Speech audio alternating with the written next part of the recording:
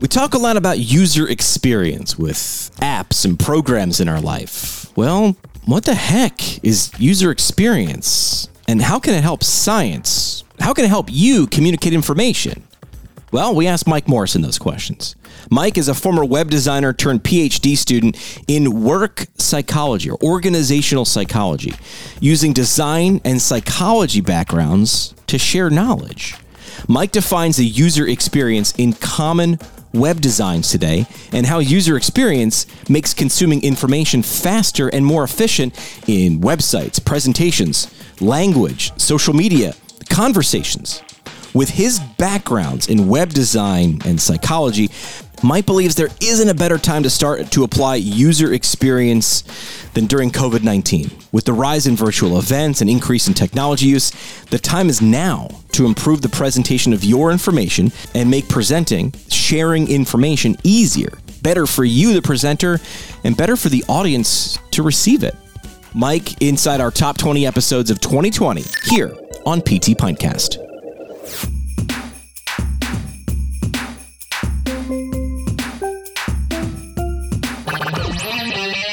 Make sure to follow us online at PT Pintcast and subscribe on iTunes, Spotify, or Google Podcasts. I absolutely love you. It's awesome. Oh, hey, how are you? Good to see you. My name is Jimmy McKay. I'm the host of PT Pintcast. Welcome to our, yet again, a virtual happy hour. If you're watching on Facebook or on Twitter, how are you guys? PT Pintcast, a podcast that saves physical therapists from missing out on amazing insight, remarkable ideas, and motivational stories here in the world of physical therapy. Again, my name is Jimmy McKay. I want to know where you guys are tonight. So where are you watching from virtually, even live or in the replay? Let us know. Just give us that where. We love when this show spreads, and finding out where you guys are actually located is really, really cool. So feel free to drop, where you're located in the comments below. Say what's up. That comment section, whether it's on Twitter or on Facebook, that's available for questions during and after the show as well. If you got something burning, let's hear it. All right. So introduce yourself. Feel free. Make yourself at home. I don't know. Crack a drink. Let's get to the show. Great guest for you tonight. Returning guest to the program. Back on the show. Tremendous insight from outside of the profession. But if you listen, it can help you inside this profession of ours. So pay attention. Don't forget to subscribe, iTunes, Spotify, Google Podcasts, wherever quality podcasts are heard, or crappy podcasts are heard. We're probably there too. Or subscribe on the YouTube channel as well. And you can follow us on the socials at PT Pintcast. Is that all we got? We got all that out of the way. That's out of the way. Now, returning guest, former web designer turned PhD student in work psychology, using his design and psychology backgrounds together to redesign many of the old, outdated systems we have for sharing knowledge among scientists. Let's welcome him back to the show right now. Mike Morrison is back in the program. Where is he? Hello, Jimmy. Mike. Yeah, how's it going, man? Mike is back. What's going on? Hey, last time we had you on the show, we literally we couldn't see each other. I know, yeah. And now you got all these subconscious calculations you're making about my facial structure, my movements, everything like that. So you make those judgments in less than a second. You've already made them. How am I going to argue with you? How am I going to argue? You have a degree in psychology. You're whatever you're saying, you're probably right. Okay. Well, hey, here's you. First question. We always like to get it out of the way early. First question, always the hardest. What are you drinking? I am drinking Boylan's root beer. So it is the second highest rated root beer on rootbeer.com. I had a really horrific insomnia for a couple of years, so I learned I couldn't really drink alcohol or caffeine very much. So I got really into root beer. It's kind of weird. Well, if you're going to go, drink the Silver Medal of root beers. Absolutely. That's what I'm talking about. Yeah. You can't, what's number one? You can't throw out number two without telling me what number one is. My personal number one is Virgil's Special Edition Bavarian Nutmeg, which they stopped making. And I called them and I was like, what happened? And they were like, well, it was a special edition. I was like, yeah, but it was out for 2 years. That's not special. I would have bought all of it if I thought you were going to pick up. But yeah. All right. It comes in a big bottle, like the extra big, 22s, yeah. I like it. I'm doing a returning beer to the show. I just love this in the summer. This is the Line and Kugel Summer Shandy. Nice. If lemonade and beer had sex and made a baby, that's what this would be. Cheers to you, no matter what you're drinking. As we cheers into the camera there, Mike. Questions again. If you have anything for Mike as we go through the show, drop those below. We can get to those as well. So let's start. First off, you mentioned you have a degree in psychology. A little bit of your background. You were a website designer. Were you a psychology graduate or website designer? What was the order?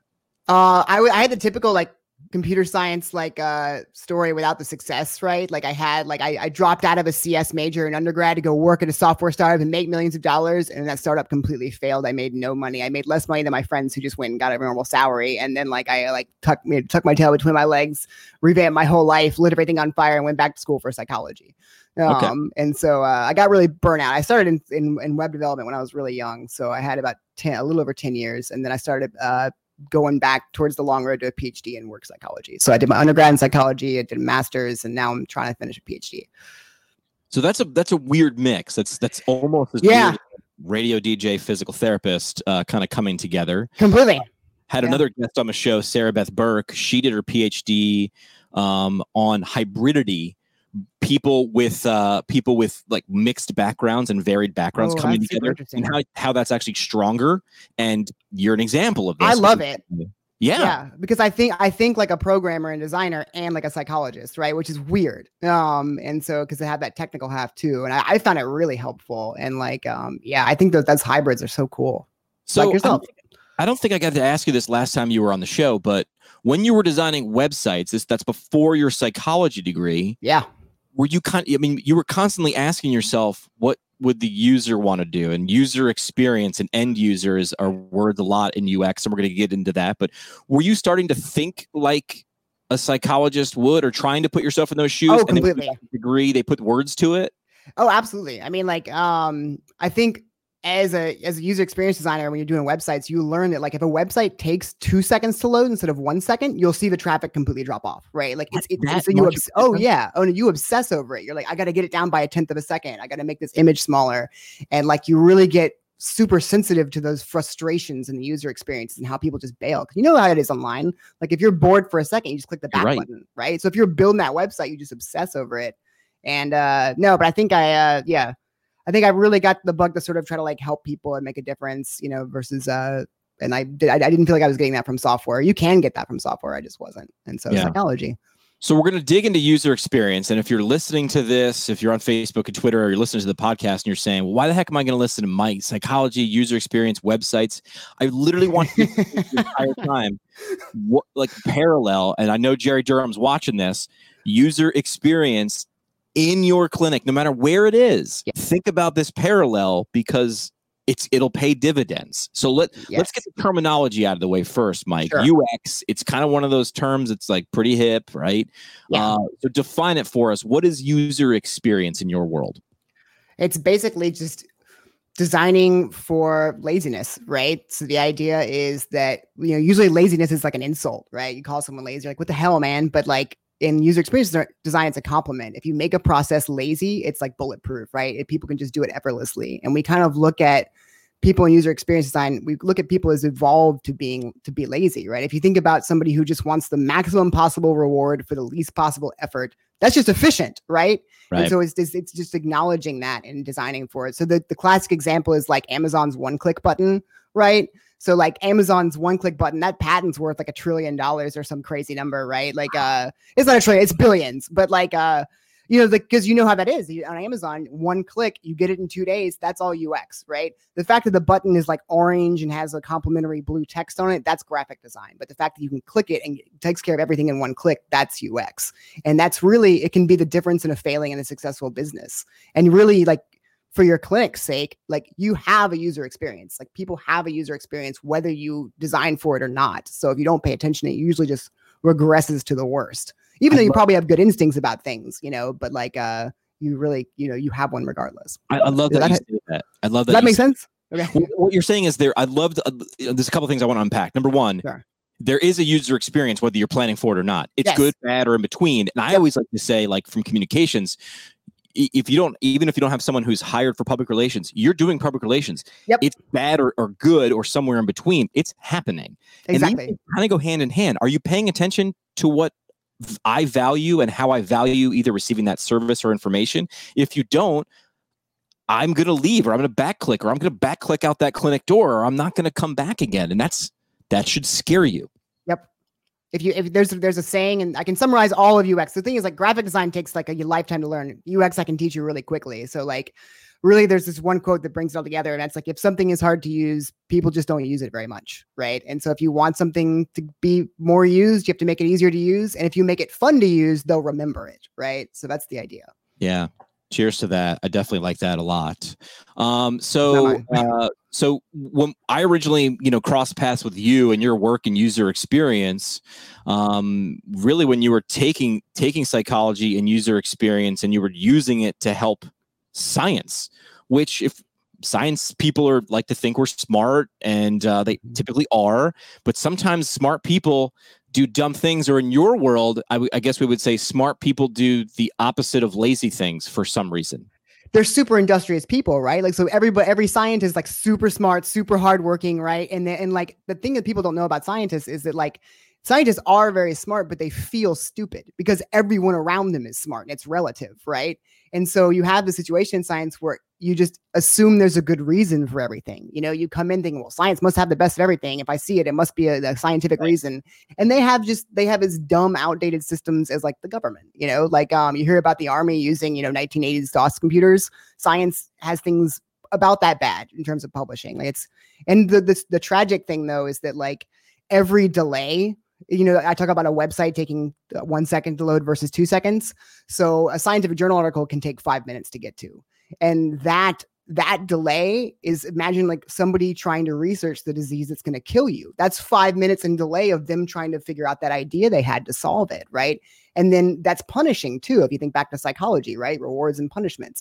If a user experience isn't very enjoyable and it's punishing, you can't find what you're looking for, it takes too long, you just don't come back. And so you don't try as many ideas. You're not as free thinking. And that's happening all across science. It's really awful. It's killing a lot of people. I'll throw this at you the other way too. Let's say it's difficult to get the information like a journal, or it's behind a paywall, and you can't even get it all. Yeah. We'll go the other way.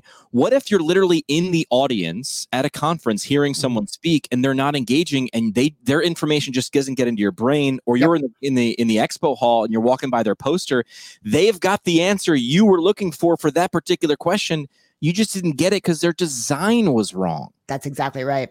And like people blame themselves in science, right? You're like, it's just because I'm stupid or I didn't pay enough attention. No, you can blame the design. Like you really can blame the design, especially in science when no one's trained in design. And we're so quick on the internet. You're like, this website sucks, but you don't do that in science, and you should.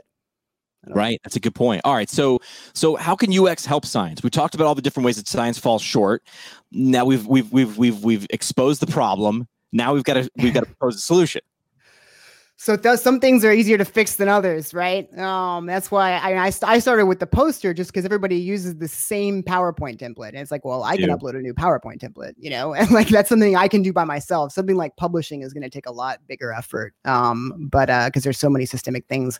But yeah, the posters were, if you can imagine, like billboards with paragraphs all over them, like drive down the highway seeing billboards with paragraphs and not being able to get anything. It was that bad. It still kind of is. So I've been working on that. I think the next probably thing that's easiest is relative, right? But easiest to fix for one person is probably writing and presentations. Okay. So like, scientists we've talked about this, Jimmy, like scientists give tons of presentations, and there is that there's a sense in science, usually like in the public, you expect things to be engaging. And if it's not, you're like, screw this, it sucks. But like in science, there's something like where if it feels dense and complicated, you're like, yeah, that's good. Like there's actually a correlation. But if you take a scientific article and you artificially inflate the reading difficulty, the public will hate it, but scientists will trust it more. And it's the dumbest bias. It's like, it's artificially hard. Like there's no reason for it to be this hard to understand, but they won't learn as much, but they'll trust it more. And so it's just that sort of dumb human bias of like preferring that density. But I think presentations and writing are things that are pretty tractable, because there are objective things you can apply to presentations, like things like people have a limited capacity. They can only absorb one piece of information at a time. So if you have a wall full of bullet points, just bring them on one bullet point at a time. That's a simple, that's a straightforward, objective way to clear your communication up. But it gets bigger than that, of course. But and then writing style too. Scientists write. I'm gonna shut up. I guess I'm rambling on here, but like scientists write to get published more than they write for clarity, right? And getting published you need to sound formal, sound smart. Like my favorite thing in psychology articles is people will say like, well, as you know, when humans, it's like we. You can just say you or we or nobody non-human is reading this being like, oh, he's referring to humans. I wasn't clear on that, and so like it's things like that, or when one must, like that kind of formal kind of language, and there's no reason for that. It hurts clarity, but people are afraid not to use it. I've even got to use it in my dissertation. My advisors assured me it's the last time I'll ever have to, but I'm doing it. This intersection that you live in, like, man, it must simultaneously give you like such a good feeling that you're like, man, there's a lot of work here to do. Yeah, I'm going to be employed, but also makes you want to bang your head against the wall. That's very astute. That's exactly how I feel day to day. It's like, it's part like, man, I got a lot to do, man. It's like, yeah, but like if I die of some disease because this system's so inefficient, like it's really awful. And like being a PhD student, having to do my dissertation and do research through this hideous system, and being a UX designer and knowing at every click how much better it could be with modern technology and how I shouldn't have to do this. It's upsetting. Yeah. Ignorance was bliss before you figured it out, man. All right. We've referenced it a few times. I'm going to bring up and see if you can bring it up on screen. Let's talk about Better Poster. This is what I found. And to be honest, it doesn't even matter, but I can't remember where I tripped across it, probably on Twitter somewhere, and saw this video. And honestly, I mean, there's probably research on it. You probably know the answer, but I'll look at a title or a thumbnail and be like, okay, that's interesting enough to watch. I'll click it. And then there's already an internal clock in my head going, if this doesn't really blow me away with information, I'm just closing this YouTube video. Yours, I think, it was north of 5 minutes. And I watched the whole thing. Oh, that's great. Twice. Oh, man, that's a huge compliment. Those 500,000 views that Mike's Better Poster video has on YouTube right now. The kid's got 2 videos on his YouTube channel and 500,000 videos. That's it. Or sorry, 500,000 views. So I want to talk about Better Poster, and biggest compliments gotta be when you see people using hashtag Better Poster with their variations of your design, and they're doing it well, and they're doing it better, and they figure out ways to do it even better than you did. That's my favorite. Is like I feel like I propose like kind of a half-baked idea that might help, and then like people do it better, and then I learn from what they do, and then I use that in version 2 and like incorporate the cool ideas that other people come up with. Yeah, I mean, because scientists are smart, right? So if like that is the positive in it, is if you give them like something to work with, they get it really quickly, and then they improve on it really quickly, right? So that's been the best part, is seeing people succeed with it. Let's throw something up on the screen. Yeah. Let Mike do that, and then walk us through Better Poster. I love your voice. Number one, as a guy who was in radio, you got a good voice. Thanks, man. My dad was in radio. I'm glad I got the. You narrated well. You were succinct, short, sweet, to the point.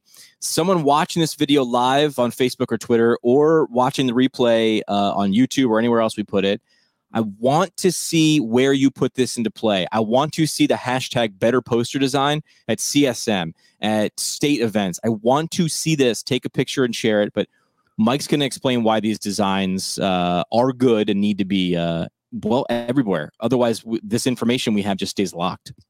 Yeah, and that'll take me a while to sort of fully go through it, but I can show you the quick example. And so this is the version 1. So right, I think like a software developer. So it's sort of like, here's version 1.0, wipe the slate clean. So this is not what you're looking at right now. So what you're looking at right now is the template of a typical scientific poster. Can you see it already? I guess I'm not sharing my screen. Okay, hold on a second. You have to edit there. It should be one click, Mike. Should be one click to get that on the screen. I'm just saying, whoever's designing this platform. It should be. It is. Yeah, let's say. There's actually there's a technical number, 400 milliseconds.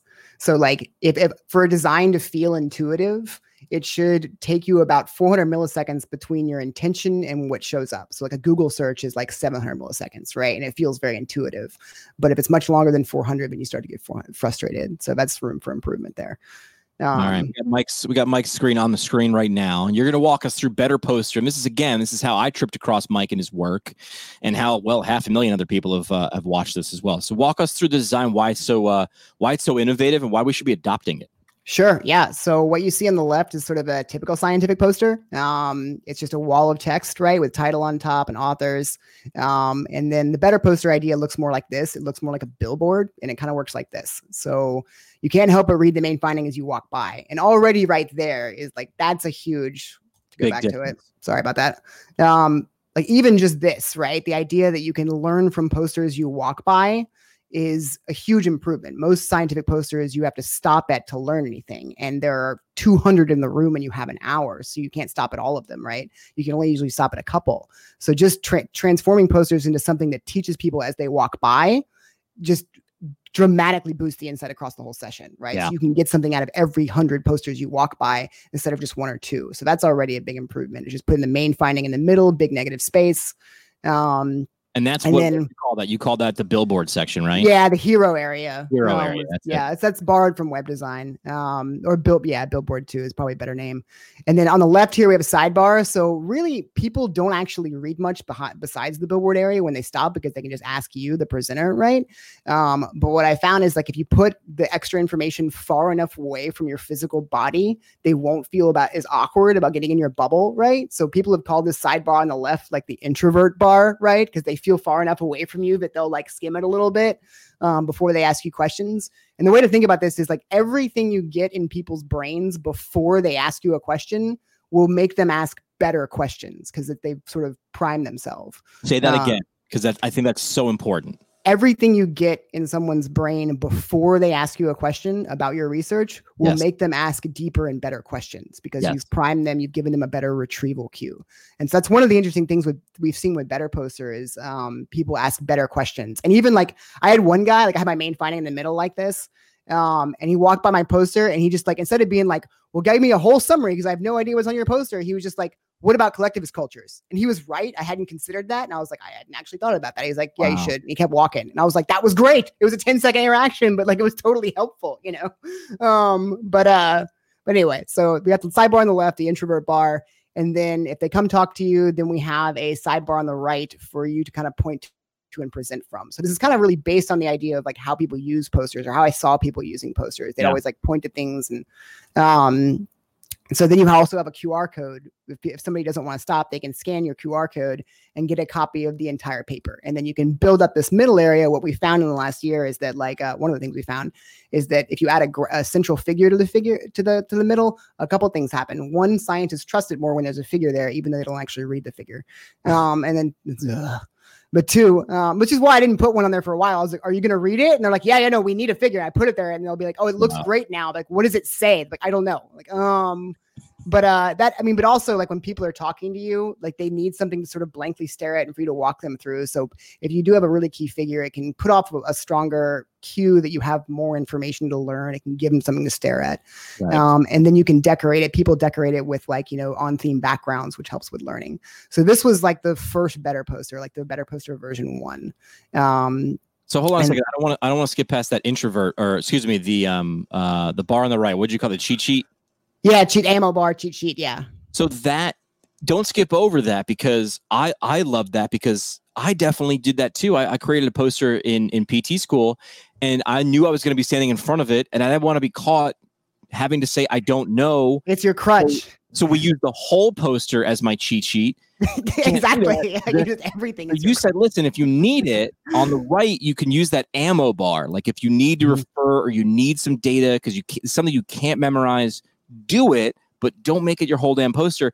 And I like where you put it closer to the side of the poster that, if you decided to stand on, if it's going to be on that side. And yeah, that says, if you want to come in this bubble, I've got more information for you.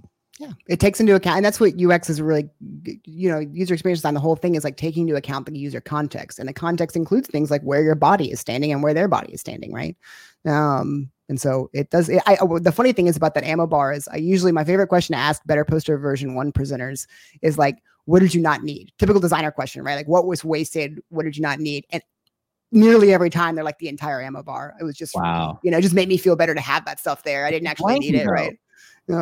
It's and so like so here's a parallel, right? Here's a parallel of radio and scientific poster UX design. I would tell people all the time, we had these things like called liner notes, right? Hey, Foo Fighters are coming. They're coming on, like July 4th. They're going to play at this place. Tickets are on sale. Like there's a lot of information. So I would say if you're going to talk about the Foo Fighters concert after the Foo Fighters song that you're playing at 3:30, it's counting down. The song's Dave Grohl's jamming, right? Just read that a bunch of times, right? Read it. There's my ammo bar. And then I was like, turn it over and put it face down. Now explain it like you tell your friend that about that exciting thing.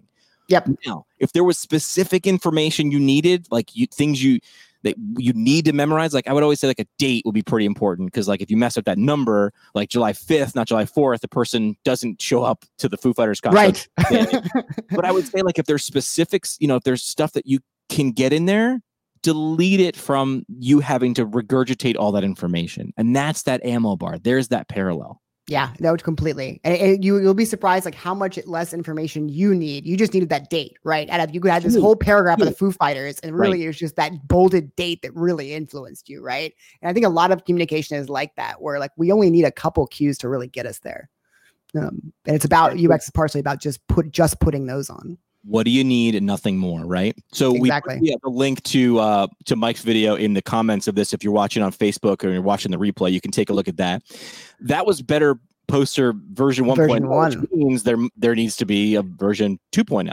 What I've done with 2.0, good question, Jimmy, is like I've just basically taken the approach. So I started, trying to like do this new layout because like this started showing up all over science. Like if you walk into any conference in science, you'll see a couple of these.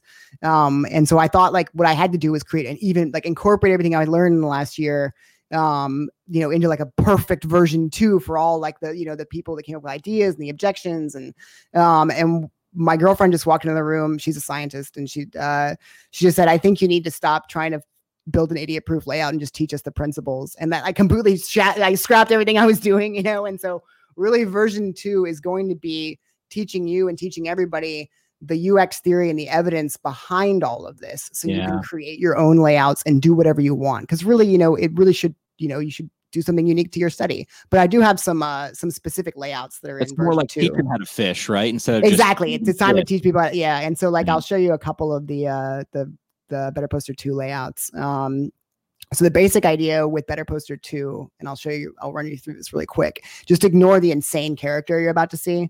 All right. So this is Dummy from Better Poster 2. I might scrap him. The idea is that he represents like the inner lazy idiot in all of us, right? He's kind of me. But so you start with a sentence, right? You build up like, what can you teach them in 5 seconds, right? You can get a fast image in, right? So the idea is that images can be processed very quickly. You have about 5 seconds of attention. So getting even a real image from your study or a process in, you can get it in with a short sentence, right? And then the idea is that also here, like real figures a lot of times are too slow, but notional figures are good. And then we go into there's one other place that people can store data, and we get into how you can store data in the emotions. So right now, usually if you're designing something in science, you want it to feel very like clinical, right? Like very like sanitary and like boring and just like trustworthy, right? So if you look across science, you see all these like trust blue and trust red, and just like boring colors, right? They're your school's branding colors, when really like if you cared about the learning experience, you would use color to stimulate emotion that's relevant to your study. And that emotion helps people learn, helps you remember, and helps them pay attention, which is really design 101. But to scientists, stimulating emotion feels very like, but it's scientific to trigger emotion with your designs, even when you're doing science. And then the other part is like surprise and delight. So we go into that a little bit. Like, here's my favorite surprise and delight. Somebody just he's studying like sea sponges, and he added a little SpongeBob to his poster. Like and SpongeBob is searching, and he's searching for sea sponges, so it's like double meta.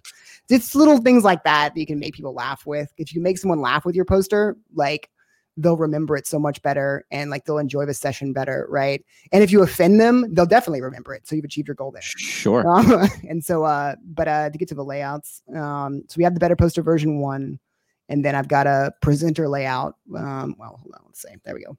So I've got a presenter layout, which is just sort of your 5-second layer on the left, so people can walk by and get it really quickly. And then some key figures on the right with punchlines at the top. And this is for somebody to like sort of dumbly stare at while you present at it. So this is more of a figure heavy kind of study. So this is probably going to be the layout that makes a lot of people happy that want to see more data and figures. We're conditioned to see those 3 columns, title across the top, intro, abstract, methods, conclusion, use the same font. And we know that there are better ways, but now you're able to actually explain why in terms of psychology, why we avoid that. It's because we feel like it's more trustworthy and more serious and be taken more serious. And that's our point, but we're missing the ability to get it there. Yeah. I mean, like, that's the thing. Like, it's a lot of times you walk by scientific posters and what you don't really learn anything. You just feel like that's a lot of effort. That's trustworthy, but you learn nothing. Right. And like, we need to sort of shift to focusing on learning outcomes instead of like this feel of effort or this feel of trustworthiness. And a lot of times scientists, there's something in psychology called goal orientation. Have you heard of this before? Is this something? No. Okay. Basically, when you're doing work, you're doing it either to like make your boss happy, right? Or make your teacher happy, or you're doing it to like do an intrinsically good job for you, right?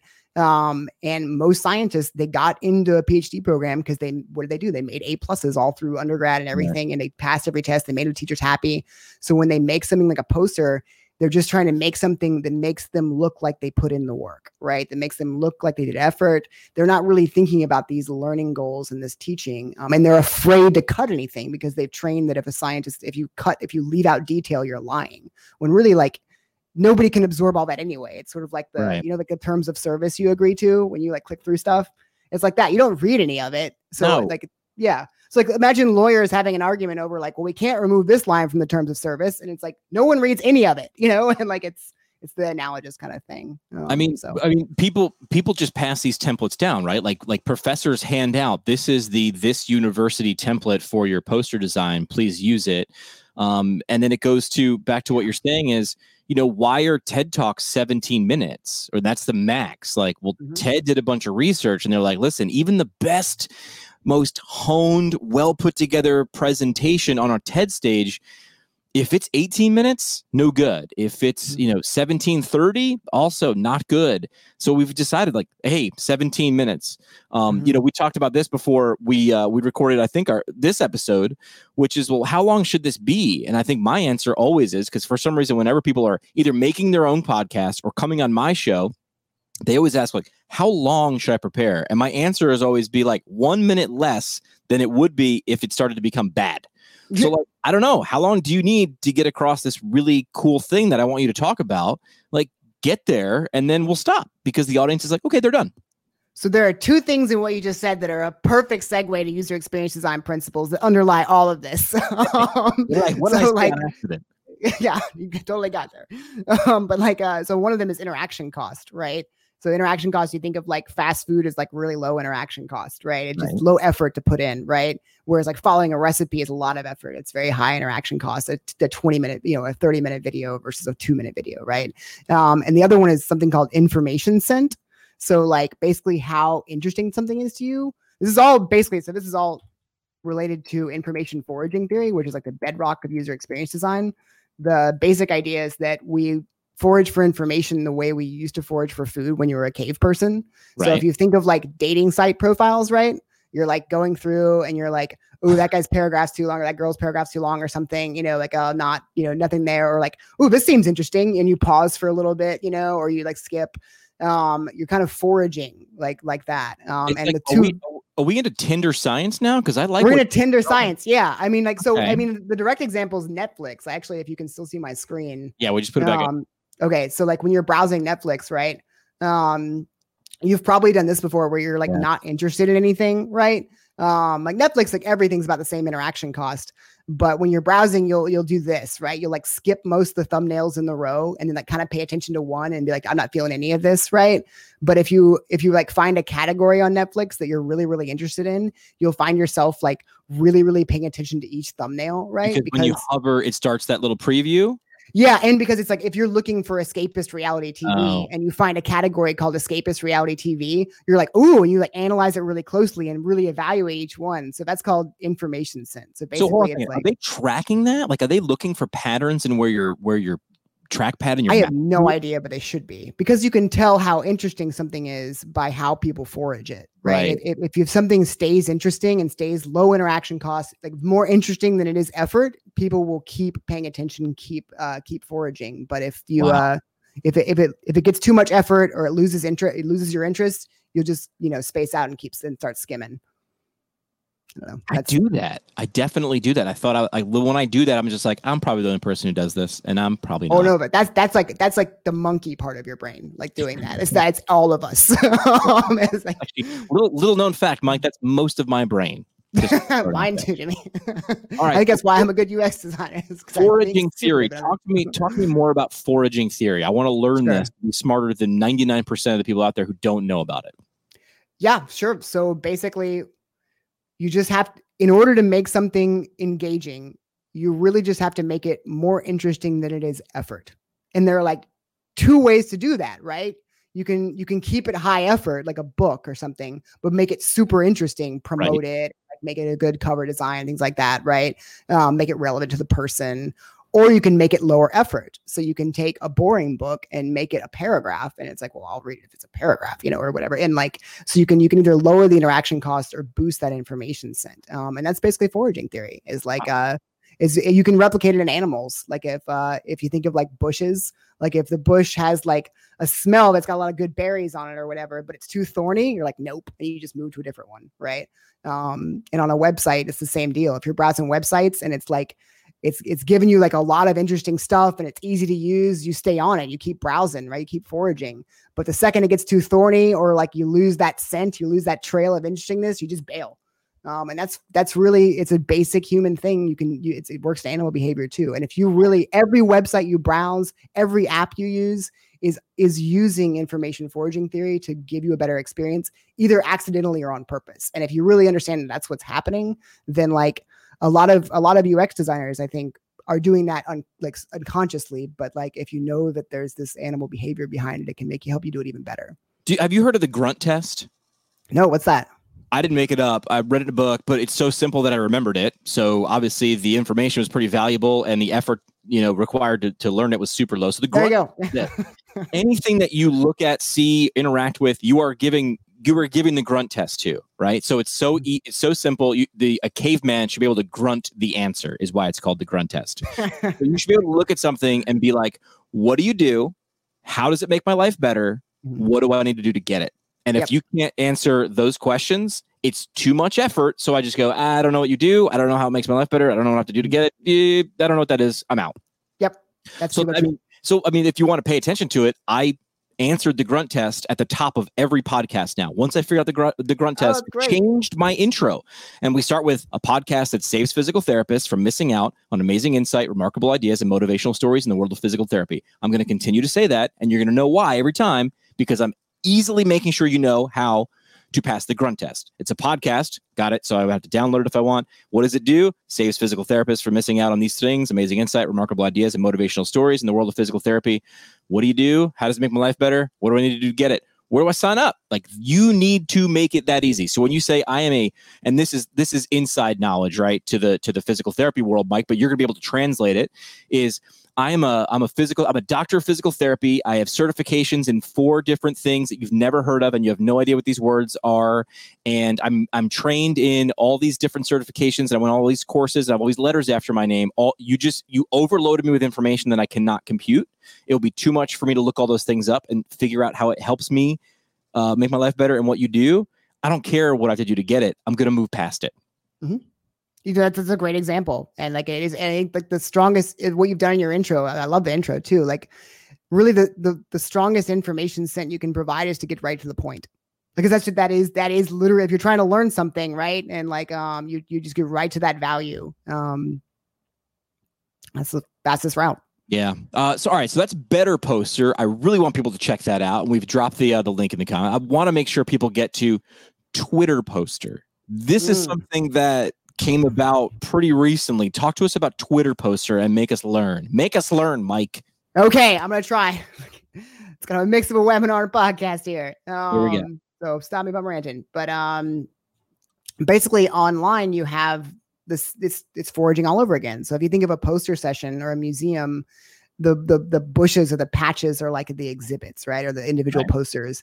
And online, a patch might be a website, it might be a web page, right? And so when we talk about moving scientific posters online, really like people think a scientific poster is that like wall of mess you saw earlier, but it's really just like a micro learning interface. Like when people go into a poster session, what they want to do is learn as much about their field as they can very quickly, right? And they're totally open. They're like high in openness to state openness, right? And so if someone's goal is to learn, the quickest way to like help give them information is to teach them something. And so anyway, Twitter Poster is the idea that when scientists share information on Twitter, so I'll show a couple of them to you.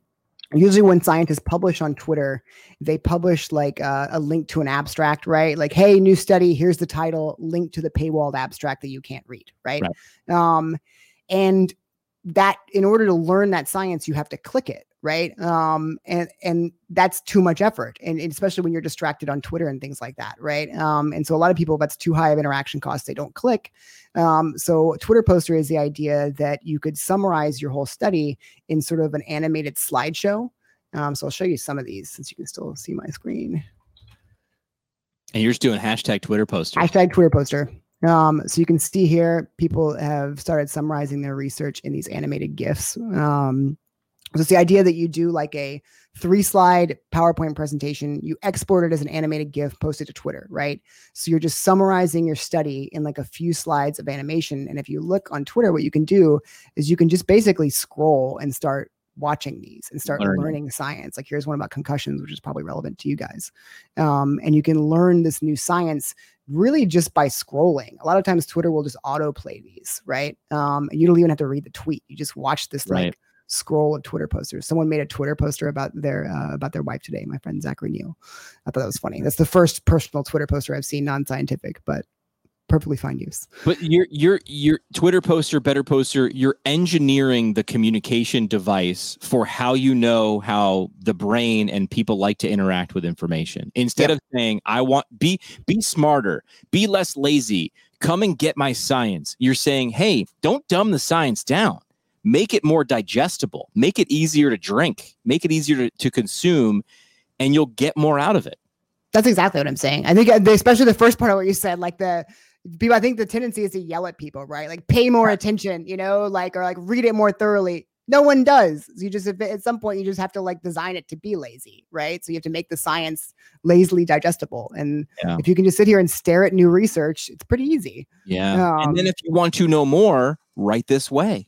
I will. It's the internet. There are links. I know that's new to science, but I love it. All right, so that's Twitter Poster. Hashtag Twitter Poster is how you can find that out. I want to make sure we get to what we're doing right now. We're in a during COVID world, post COVID world. Where's your head go in terms of applying UX to sharing knowledge as we go into the future? I feel like Twitter Poster, when all the conferences shut down and you did all this work and you had information that could have been on a poster, Twitter Poster, great way to share it. What else do you see coming down the line? The Twitter Poster was kind of a punt, right? It was sort of like I was about to release the Better Poster sequel with all this foraging theory stuff and ideas for physical posters. Then COVID hit and I was like, well, I can at least try to help people share on Twitter and give them a template for online posters. I think next, if this continues, right, then we have to focus on publishing and probably online presentations and writing, because those variables are still really important online. Honestly, man, the hardest part of online for me is like, I'm a web developer. I can show you a million great design patterns, right? But scientists don't know HTML, and the scientific conferences don't know HTML, and online is built on, every website's built on HTML and JavaScript and stuff. So it's hard to tell people to do something that they can't do in PowerPoint or they can't do in software they're familiar with. So they stay to what they're comfortable with. Yeah. Which is ironically what I've said before is why this podcast even started is because I was in this world of physical therapy in school and I was very uncomfortable. I was like, I don't feel comfortable in this world. So I defaulted to what I am comfortable with, which is, like goofy laugh tracks and people, and that's how this thing came about. But you can put these two things together. You can put that uncomfortable together with the thing that you're actually trying to do. Step outside your comfort zone, not just to be uncomfortable, but to say, is this the best way to do it? And if it's not, do it differently. There are so many rewards too. And I can tell you from a work psychology background, sometimes, you meet people who, like, I'm sure in physical therapy, who like use a certain method or technique because it's what they know, it's like in work psychology, we talk about how like efficacy, like your sense of being able to do something, is really highly related to your interest in doing it. Right. So you want to do the things you feel like you can do. And so the flip side of that is if you learn something, you'll want to do it more, right? You'll get that interest will go up when you learn how to do it. So sometimes the interest comes after the efficacy. But yeah, I think that would help a lot. But ultimately, like, learning the stuff's going to be too high interaction costs. And so the challenge really is to try to get new software and new systems to make this easier for scientists. And there's a lot of people working on that too. And this is also my pitch too. Physical therapists, the first people to shout from the rooftops, hey, we're movement experts. If you have an issue, come to us. Don't just wait for it to go away, or, we can help you get wherever you want to go faster. We are the professionals. And simultaneously, sometimes we're the last people who will reach out to other professions for help. I can just go get a Squarespace template, and I can knock that out. Well, there's reasons why that might be better if you hired a professional web designer who can tell you the 3 reasons why this template or this thing that I do will actually help you achieve success faster. Absolutely. I think, first of all, go for it if you want to go on Squarespace or something. But I think if you've ever seen the website Fiverr, you seen Fiverr? I'm on it. I do voiceovers, man. Yeah, of course. And then, I get, like, everybody hits their limit on, like, I can't do illustrations. Like, I can't draw very well. So when I need to do an illustration or a custom character or something for a video, I'll go on Fiverr, and like, I've gotten like animations that have like just really made a good impression on very important people in my field that I paid like $35 for. Well, I did the animations, but I paid like $35 for the character design or something, right? So like, it takes a very little amount of investment to get things that will really dramatically increase like your ability to communicate. And like, you have the ideas. A lot of people, I think, even if you don't know design or coding or that kind of thing, you probably have some still good ideas about how it could be done. And if you can tell that to someone who knows how to program it, you can create really great stuff. Like that. I think we're going to do 3 questions. Mike, are you ready for 3 questions? Sure, let's do it. No pressure. Here comes 3 questions. Coming in hot.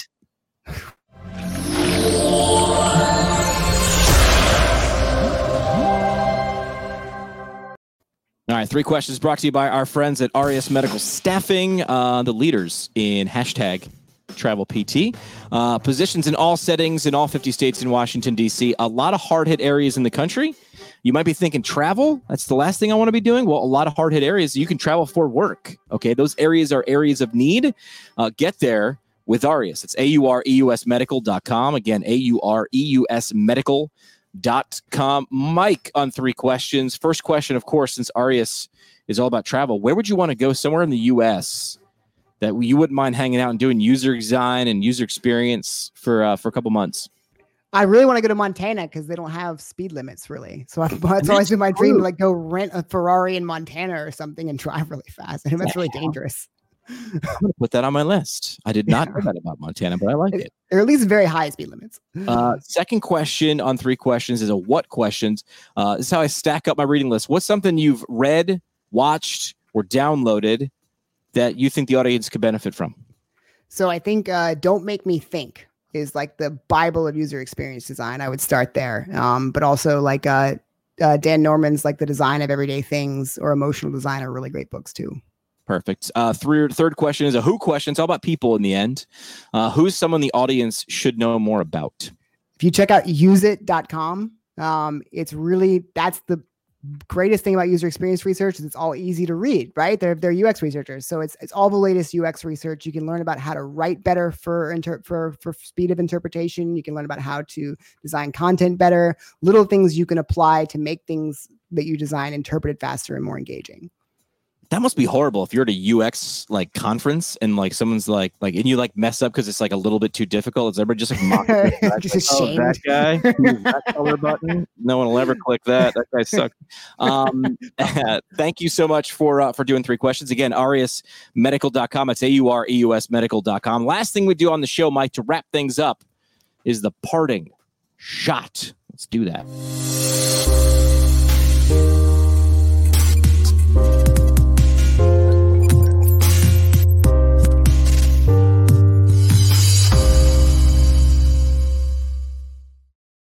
Parting Shot brought to you by our friends at the Academy of Orthopedic Physical Therapy. Find them online at orthopt.org. Just gave away access to current concepts of orthopedic physical therapy. Right to the point, right? If you want to pass your OCS exam, you go to orthopt.org, because the people who are leaders in orthopt, they write current concepts for orthopedic physical therapy. It's a loop there. Just get right to the point. Orthopt.org. Parting Shot. Your last chance for a mic drop moment. I feel like Mike's got to have a good one, right? Because you get to the point, and that's the best user experience. What would you want to leave with the audience? You have to stop. You have to stop being frustrated with people for being lazy, and you have to start loving people for being lazy. Yeah, it's ultimate respect when they say, "Hey, listen, that thing that you did, it's great. I want to interact with it more." You just got to be smarter about it, and that'll make you better in the end. In the moment, I'm sure it's like, "Oh, what do you mean? This is so great." If you take a real look at it, I bet you'd say, okay, you're going to make me better. And then a couple versions, PT Pintcast version, 5.0 will be way better. I'll look back and be so embarrassed. I would never want to hear my first couple of episodes. It would be trash. I hate it. Mike, I appreciate you stopping by again. I expect you coming back here sometime soon. I honestly have said this before, and I would love to do an in-person conference presentation with you, with physical therapists, because they'd be so confused by you. Like, how did I get by without this guy and his way of thinking? So that would be a great anytime. Yeah, no. As soon as physical conferences are a thing again, I'm totally game. Well, we do a virtual one, Mike. Maybe we engineer it. Maybe we start doing the Netflix of conferences. I don't know. Okay, cool. I don't know. Let's start an app. At Mike Morrison. Check him out on YouTube as well. Dude's got only 2 videos posted to YouTube. He's got 500,000 views.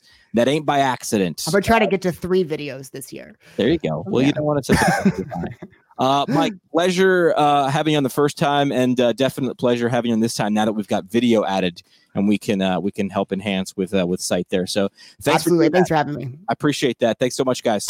Love the PT Pintcast? Yes. Support the show by telling a friend or by leaving a review on iTunes or Google Play. All right, show today brought to you by the Brooks Institute of Higher Learning, an innovator in providing advanced post-professional education. Brooks IHL offering continuing education courses in numerous specialty areas, 6 PT residency programs, and OMPT fellowship, as well as challenging but rewarding internships. The IHL specializes in the translation of information from evidence to patient management. Learn what they can do for you to support your professional development at brooksihl.org. Our home on the internet. PTPintcast.com. Created by Build PT. Build PT provides marketing services specifically for private practice PTs. From website development and hosting, providing content marketing solutions for PT clinics across the country. See what Build PT can do for you today at buildpt.com. The PT Pintcast is a product of PT Pintcast LLC. It's poured fresh by me, physical therapist Jimmy McKay. Ingredients are sourced by our Chief Connections Officer, Sky Donovan from Marymount University. And it's brewed fresh by producer and physical therapist Juliet Dassinger. And by producer and creator, second-year PT student Bridget Nolan from Sacred Heart University. PT Pintcast is a podcast that saves physical therapists from missing out on amazing insight, remarkable ideas, and motivational stories. Make sure to follow us online at PT Pintcast and subscribe on iTunes, Spotify, or Google Podcasts. I absolutely love you. It's awesome. Thanks so much for listening. And if you found value in the show, all we ask is that you tell a friend. This has been another pour from the PT Pintcast. The PT Pintcast is intended for educational purposes only. No clinical decision-making should be based solely on one source. While care is taken to ensure accuracy, factual errors can be present. More on the show at ptpintcast.com.